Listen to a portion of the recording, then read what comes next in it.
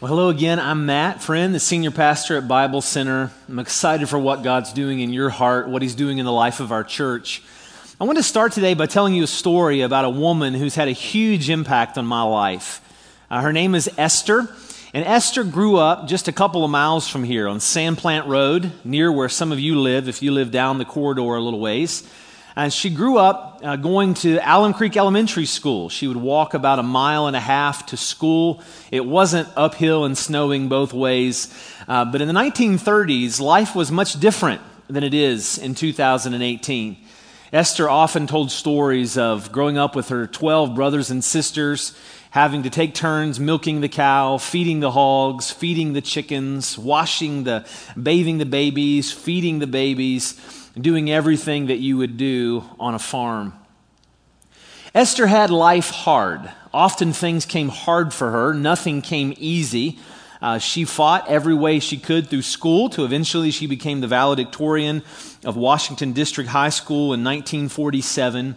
And she thought she was marrying her sweetheart. But turns out shortly after they were married, she found out that he struggled with alcoholism and often would spend the money that he would make at a great job, but instead of spending it on his children, his 5 kids, he would spend it on himself. And so Esther had to go to work to be able to feed her children. She sold encyclopedias and vacuum cleaners, and eventually Esther went to college. She went to Morris Harvey College, what we know today as University of Charleston. And she would go to school in the mornings, and then she'd try to catch the bus. If she couldn't catch the bus, she would walk from UC down to the bridge, cross the bridge, and work in downtown Charleston in the afternoons, while her kids found their own way often to school and their own way home. Most nights after work, she caught the 10 p.m. bus from Charleston back to St. Albans, and she would get up the next morning and do it all over again. Esther was motivated by Christ. She was motivated by the glory of God. She wanted her children to grow up with a life better than they were having under their father. She wanted her children to grow up and putting God first in their life. And she made a point almost every Sunday to have them in church there in St. Albans. Those who knew Esther knew how much she loved the Lord. They knew how much she loved to sing. Her children and her grandchildren would sometimes get embarrassed because in church, Esther would sing at the top of her lungs all the songs that she knew and even the songs she didn't know. Her grandchildren watched her make change in the offering plate a time or two, which deeply embarrassed them. But we knew she was doing it out of a pure heart. Esther loved Hee Haw and the Grand Ole Opry. She loved to play Monopoly, and she would bankroll her grandchildren, sliding money under the table until eventually she had no money left to play the game herself. And in 2007, Esther went home to be with the Lord. If you haven't already guessed, Esther is my grandma. Esther is my hero and a woman who had a profound impact on my life for multiple reasons. You see, growing up, watching Esther sing with all of her heart in church, at the time I thought it was cheesy, I thought it was silly, but now I know what she was doing. She was just going hard after God in the worship services at our little church near our hometown. I watched my grandma Esther pray time and time again for all of her children by name, for all of her grandchildren by name, and if she were still alive, she'd be praying for her great-grandchildren and great-great-grandchildren. As a kid, Esther would set me up with a TV tray and give me an opportunity to preach to all my cousins and to her in her living room. She taught me how to take an offering, an indispensable skill for a pastor to have. I'm thinking about all the impact Esther had on my life. She would take notes. As a 14-year-old young man, I began to preach. Esther would buy me books. Probably half the books in my library my grandma Esther bought me. And even though she's been gone for 10 years, I can say that to some great measure, I am who I am because of my grandma Esther's impact on our family. I was thinking this week, what would have happened had there been no grandma Esther? What would have happened had she not made the impact on us that she did? Of course, the Lord is sovereign, but I know I would be different. My mom would be different. Our family would be different. Maybe my own children would be different.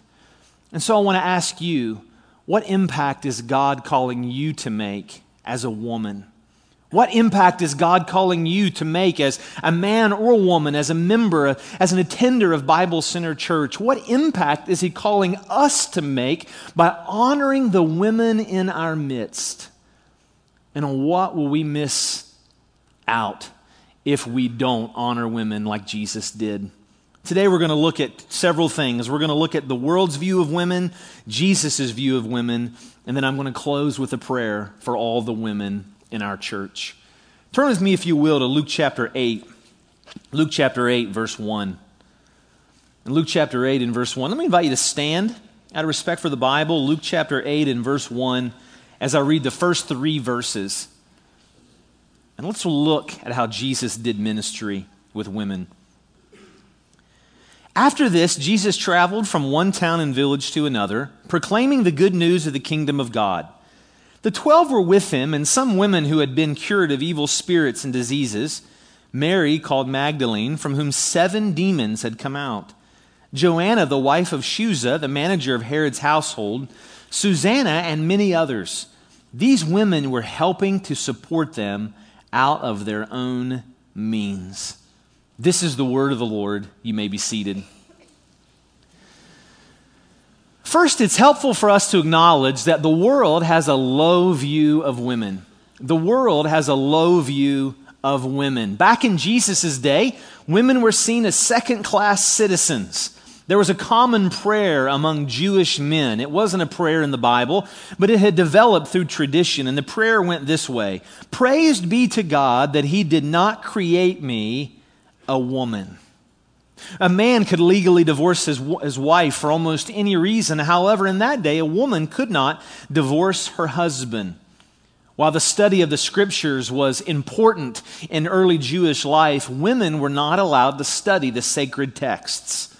Rabbi Eliezer from the first century teaching is noted for saying, "Rather should the word of the Torah," that's the first 5 books of the Old Testament, "rather the word of the Torah be burned than entrusted to a woman." This gives us a sense of the climate in which Jesus was ministering. It helps us make sense of Luke chapter 4 when Jesus begins to preach to his hometown and he mentions a widow from Lebanon, a widow from Sidon. And the people get so angry because 1, he's talking about a woman, and 2, he's talking about a Gentile. And they try to throw Jesus off a cliff. In Luke chapter 7, there's a woman washing Jesus' feet with her tears and with her hair. And the disciples ask him, "Do you not know what kind of woman you are letting touch you?" In Luke chapter 8, all these references are in your notes in your bulletin, by the way. In Luke chapter 8, there is a woman that has an issue of blood for 12 years, a severe condition. And she touches Jesus, she gets his attention, he stops, he looks, he loves her, he listens to her, and the disciples are appalled. How could you let a woman who's unclean touch you? In Luke chapter 18, Jesus points out how women were a nuisance in a court of law. And then in Luke chapter 20, Jesus speaks specifically to men. He speaks specifically to the religious leaders in verses 45 through 47. And Jesus said, "Beware of the men who teach the law. They like to walk around in flowing robes, and they love to be greeted with respect in the marketplaces. And they have the most important seats in the synagogues and at banquets. Yet they devour widows' houses. And for a show, they make lengthy prayers. These men will be punished most severely." This dishonoring of women wasn't just during Jesus' day, but we see it in the writings in the first century and in the second century. In the first century, I learned something this week. There was actually an office, an elected office. In English, it's translated women regulators. Women regulators, their sole job in the Mediterranean cities was to control women and make sure they didn't run shops or engage in other business. I found the source of the Salem witch trials goes back to a rabbinic tradition that said that most women practice witchcraft, if not in public, definitely in secret. Today around the world, women are still thought very little of. Definitely not to the degree of men on a whole. Women compose 70% of the world's poorest people, and women only own 1% of the world's titled land. The majority of women earn on average only 3/4 of the pay that men receive in the same jobs. Little girls in Afghanistan are attacked for the crime of simply going to school, and 1/3 of women will face abuse in their home, either the home where they grow up or the home in which they currently live. I'm thankful to raise my daughters in the United States of America. I'm thankful that my girls have certain inalienable rights. I love the United States and thank God for her. But sometimes it's easy for us to swim in water and forget what really is around us. Even though the United States is wonderful, there are still women who are being dishonored. More than 300,000 women are raped every year in the United States alone. 300,000. The porn industry's net worth is $97 billion.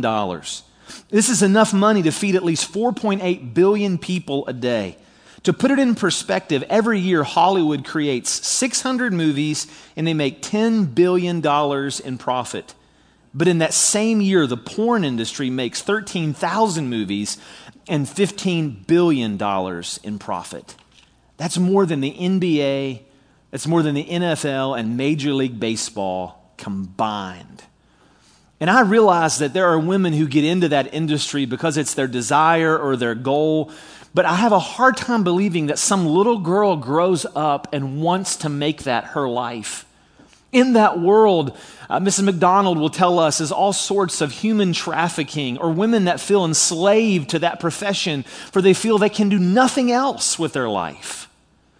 This stuff happens in the United States. But it also even can happen in the name of religion. You know, I love my daughters. I love the women of our church. But even last night I was reminded that in the name of religion, we can sometimes be hateful to people. I went to bed a little early. Early for me is about 9 o'clock.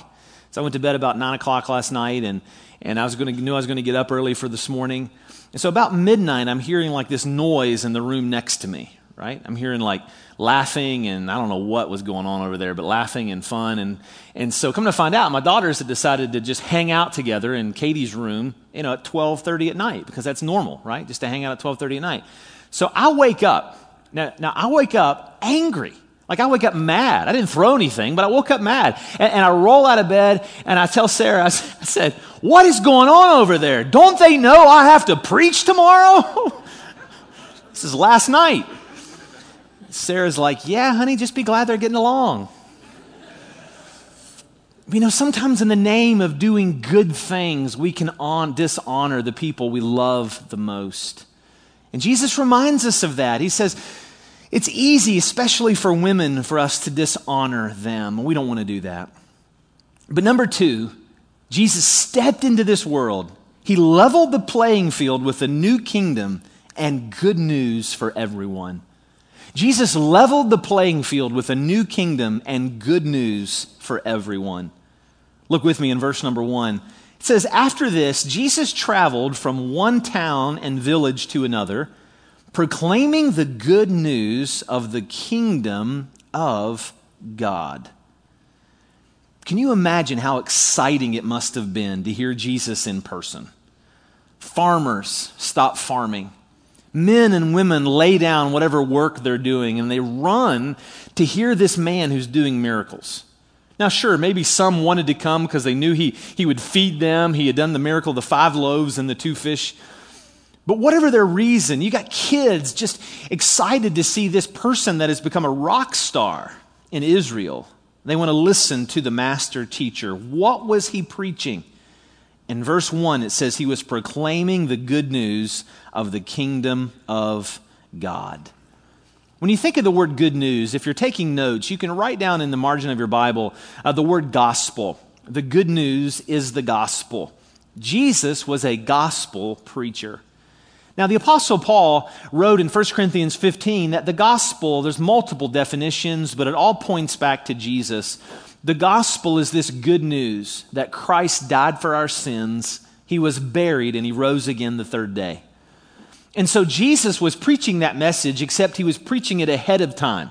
So of course it hadn't happened yet, which is why Jesus constantly said, the Son of Man must die, and 3 days later he's going to rise from the grave. Jesus was preaching the gospel. He was calling people to believe that, to trust in him. He could save them. He could pay for their sins. They no longer had to go into the temple and offer sacrifice. He was going to be the sacrifice forever. And they could once for all be right with God. That was good news. But there's a nuance here in Luke chapter 8. He doesn't just preach the gospel, but the text says he preached the gospel of the kingdom of God. What is the kingdom of God? If you're taking notes, you can write down this. The kingdom of God is the day when God fixes the world. The kingdom of God is the day God fixes the world and sets it right. The day God fixes the world and sets it right. For thousands of years, the prophets had been declaring there is coming a day that God is he's going to break in on the world. Cataclysmically, he is going to break in the world and set the world right once for all. And in Matthew, Mark, and Luke, they often say that Jesus came and preached the kingdom of God. But if you compare it with the Gospel of John cuts the word kingdom of God out and it inserts everlasting life or eternal life. These terms eventually became used interchangeably. Now, Jesus no doubt was pointing to a physical kingdom when he physically one day returns to this earth. Geographically, politically, Jesus is going to rule the earth. But when he lived, he was saying, the kingdom of God is here. I'm launching it. I'm inaugurating it. When you believe in me, you receive entrance into the kingdom of God. In other words, every Christian, every true believer is in some way part of the kingdom of God. Now, if the kingdom of God means setting the world right, let's think for a minute. What did Jesus have to set right? What was wrong with the world that Jesus had to fix? We've already talked about a number of things that were wrong with their view of women, but it's much, much bigger than that. The world was a broken place. Go back in time with me to the beginning of time, whatever year that was, and think about how when God created Adam and Eve, he created them innocent. He created them perfect. He created them flourishing and whole in the Garden of Eden. Once in a while, someone will say, well, back in the Garden of Eden, God made men to dominate women. It's just the way God created the world. Well, actually, that's not true. There's nowhere in the Bible that teaches that God made men to dominate women. Now, I think everybody's awake. If you're taking notes, you can write down Genesis 2:18. The text that's been used on me in the hills and hollers of West Virginia at times by some well-meaning soul that's trying to prove that God made men to dominate women is Genesis 2:18. For it happened before Adam and Eve sinned, and in that verse it says that God created Eve to be a helper for Adam. Therefore, obviously, if God made Eve to be a helper, she was intended to be, I'm not going to say what I was about to say, get myself in trouble, but she was intended to be under Adam's domination. Well, actually, the word helper doesn't mean that at all. 30 times it's used in the Old Testament, and over 20 times it refers to God himself. It's a military term that means co-warrior. Often this word was used when it says your God will fight for you. This is the word for helper. So over the years as tradition and religion has evolved, you've got this view that somehow God made men to dominate women. But in the garden, they were co-warriors. They were co-lovers of God. Despite the sermons we've heard about the Garden of Eden, Eden was not a safe place. There were dangerous trees, and the father of all monsters was hiding in the shadows. And God knew that Adam, needed a co-warrior in Eve. But we know that Adam and Eve chose to sin. If you ask the men whose fault it was, they'll say it was Eve's fault, just like Adam did. When God came down and said, what happened? He said, it was the woman thou gavest me. If you ask the women, some women would say, well, it was Adam's fault. He should have been the leader and should have protected Eve from giving in to Satan's temptation. Actually, the Bible tells us it was both of their faults. They both sinned, and as the result, Genesis 3:16 happened. And Genesis 3:16 says to the women, your desire will be for your husband, and he will rule over you. In other words, God knew there was going to be brokenness in the relationship.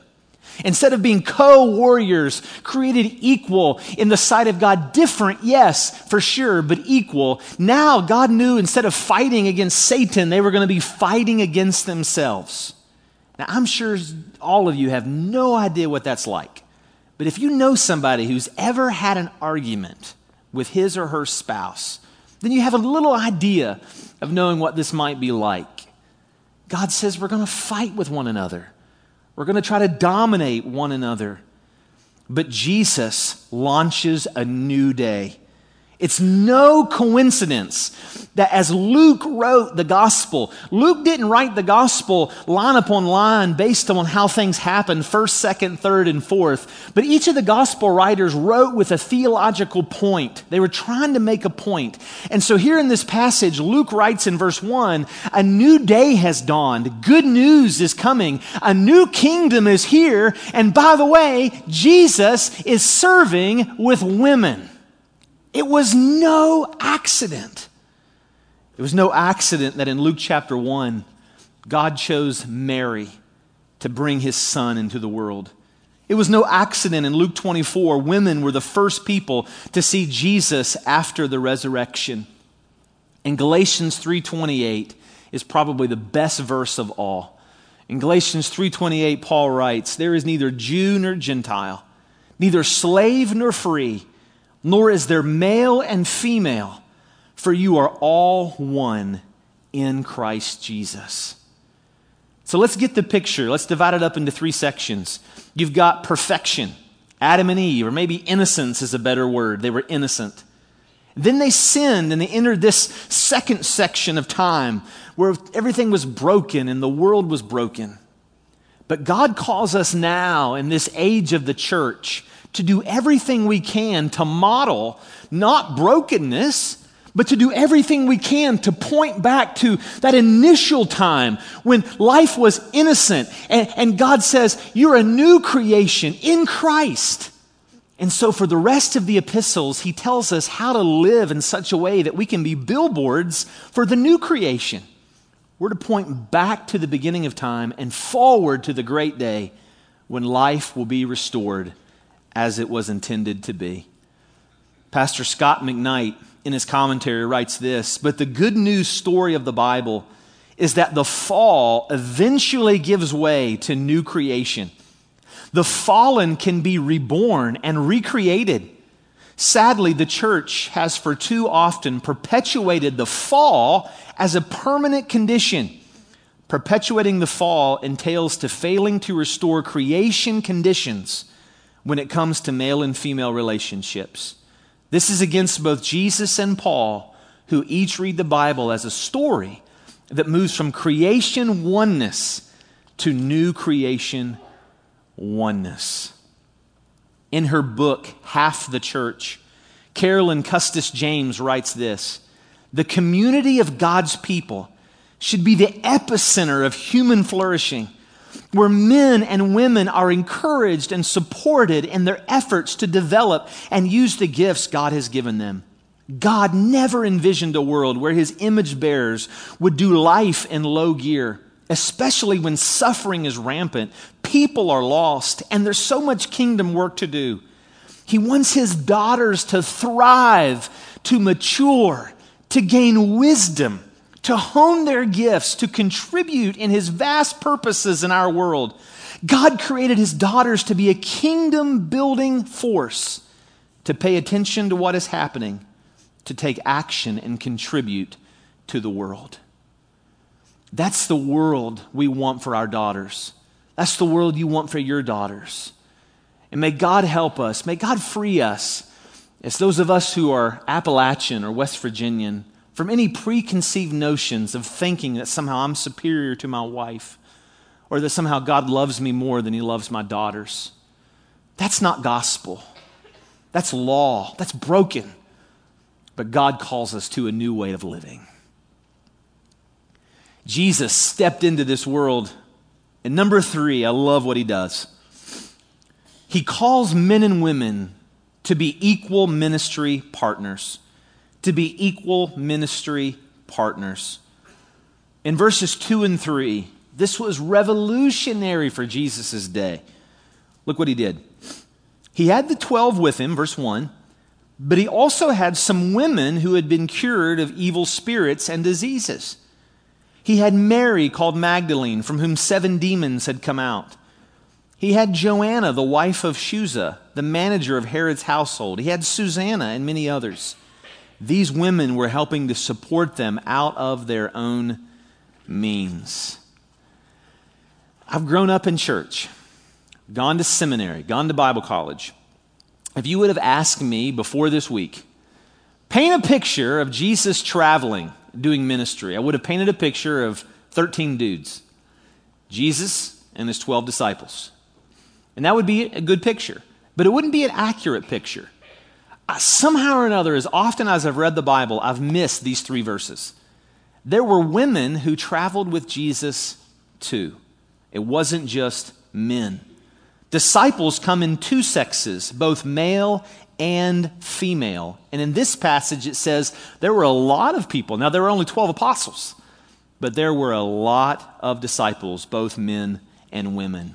And Jesus recognized their gifts. Heard the story this week of a helicopter that had saved 11 people and was flying over a large canyon. And the rope was starting to give way, and they were doing some calculations as they were hanging on the rope, and they realized that the rope was only built to hold 10 people, not 11. So coming to find out, there were 10 men and a woman hanging on the rope. And so one by one, each of them begin to argue as they're hanging onto the rope why it should be them who are allowed to stay on the rope and why somebody else should let go. One man bragged about his deeds for the community. I should be allowed to hang onto the rope. Another man bragged about his children and how he is raising his children and how he deserved to hang onto the rope and not let go. Finally, the woman had her turn to talk about why she felt she should hang onto the rope and not be the 11th to let go.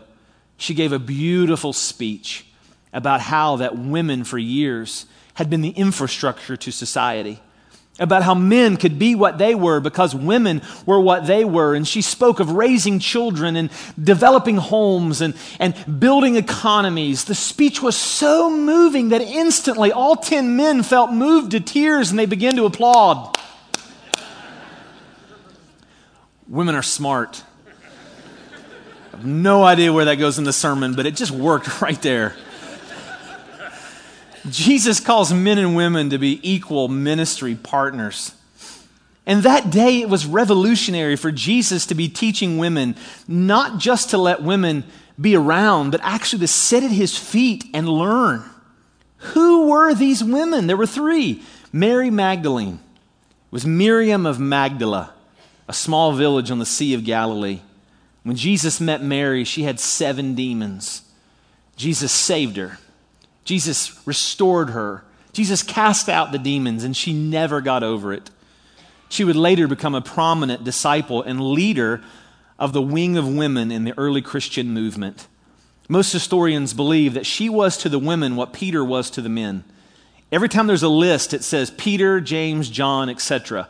And every time there's a list of women, it says Mary Magdalene, and it gives the list of the other women. Her age is never stated. It's possible she was a widow who had inherited a great wealth from her husband. It's possible that she had inherited it from her father. Maybe she was old, maybe she was young. But this woman was the first lady to see Jesus after he rose from the grave. It gives 2 other women. Not much is known about Joanna or Susanna. Joanna evidently had a husband with a high-powered job in Herod's cabinet. But either way, God used them to fund Jesus' ministry and to travel with him, no doubt doing untold what else for ministry's sake as they served and loved men, women, and children. A quick Google search of women in church history tells the story of women who funded movements, started revivals, built hospitals, founded schools, and changed the world. How many of you have heard of Dorothy Sayers? Anybody heard of Dorothy Sayers? A few of you have heard. Beautiful, beautiful quote that really summarizes this text. Dorothy Sayers, in her essay, Are Women Human?, wrote this: "Perhaps it is no wonder that women were first at the cradle and last at the cross. They had never known a man like this, like Jesus.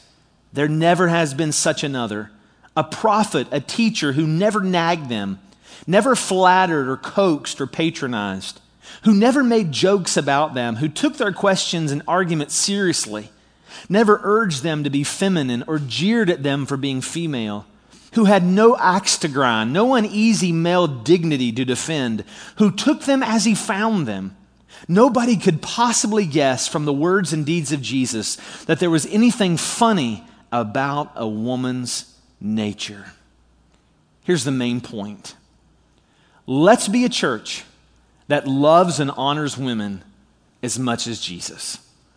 Let's be a church that loves and honors women as much as Jesus. I was thinking this week about all the ministries that women are engaged in at Bible Center.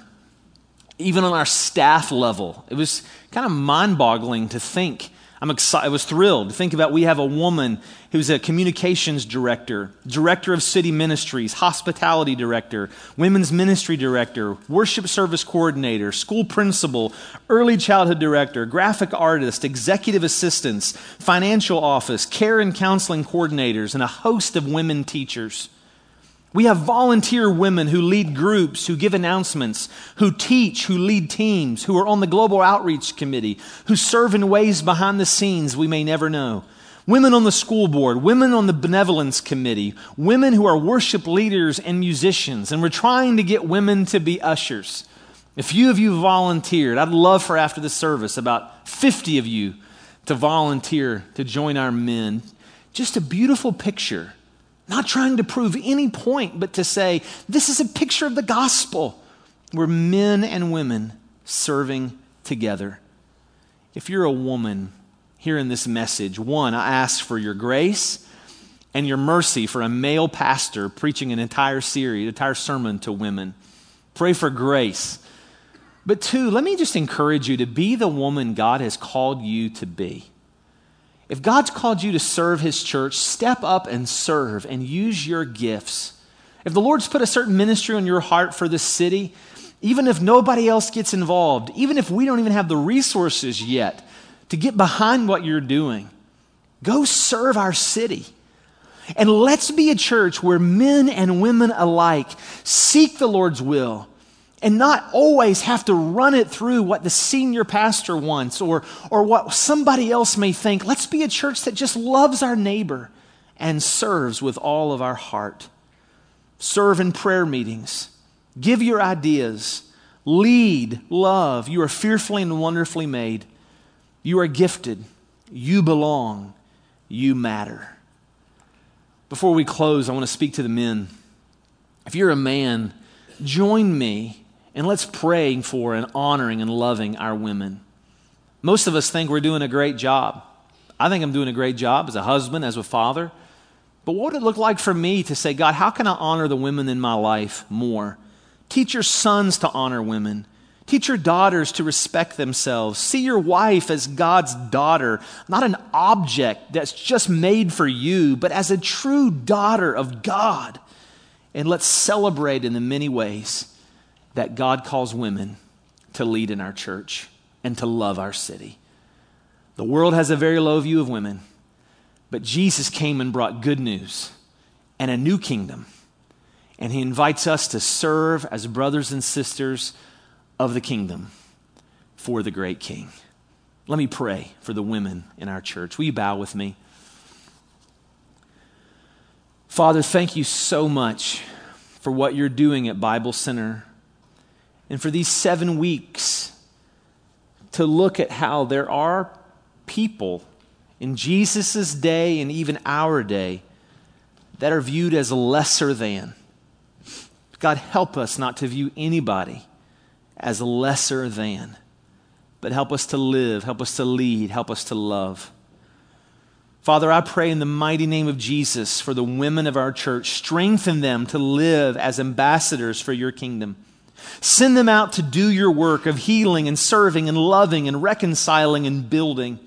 Use the women of our church to set the world right and paint pictures of justice every day. Fill them with peace that passes all understanding. Draw them into a community of friends so rich, so deep, so diverse that they'll disagree at times. They'll fight at times. But I pray they remain in fellowship anyway. Whether you call our women to bring wisdom to around the city to boardrooms or casseroles to tables or hope to hearts, help them know that they matter. Help them know that they count. Help them know they have worth and a voice as you've called them to be your daughters. I pray for the women of our church that they won't wait for validation from me or anybody else, but they'll draw their only value from Jesus.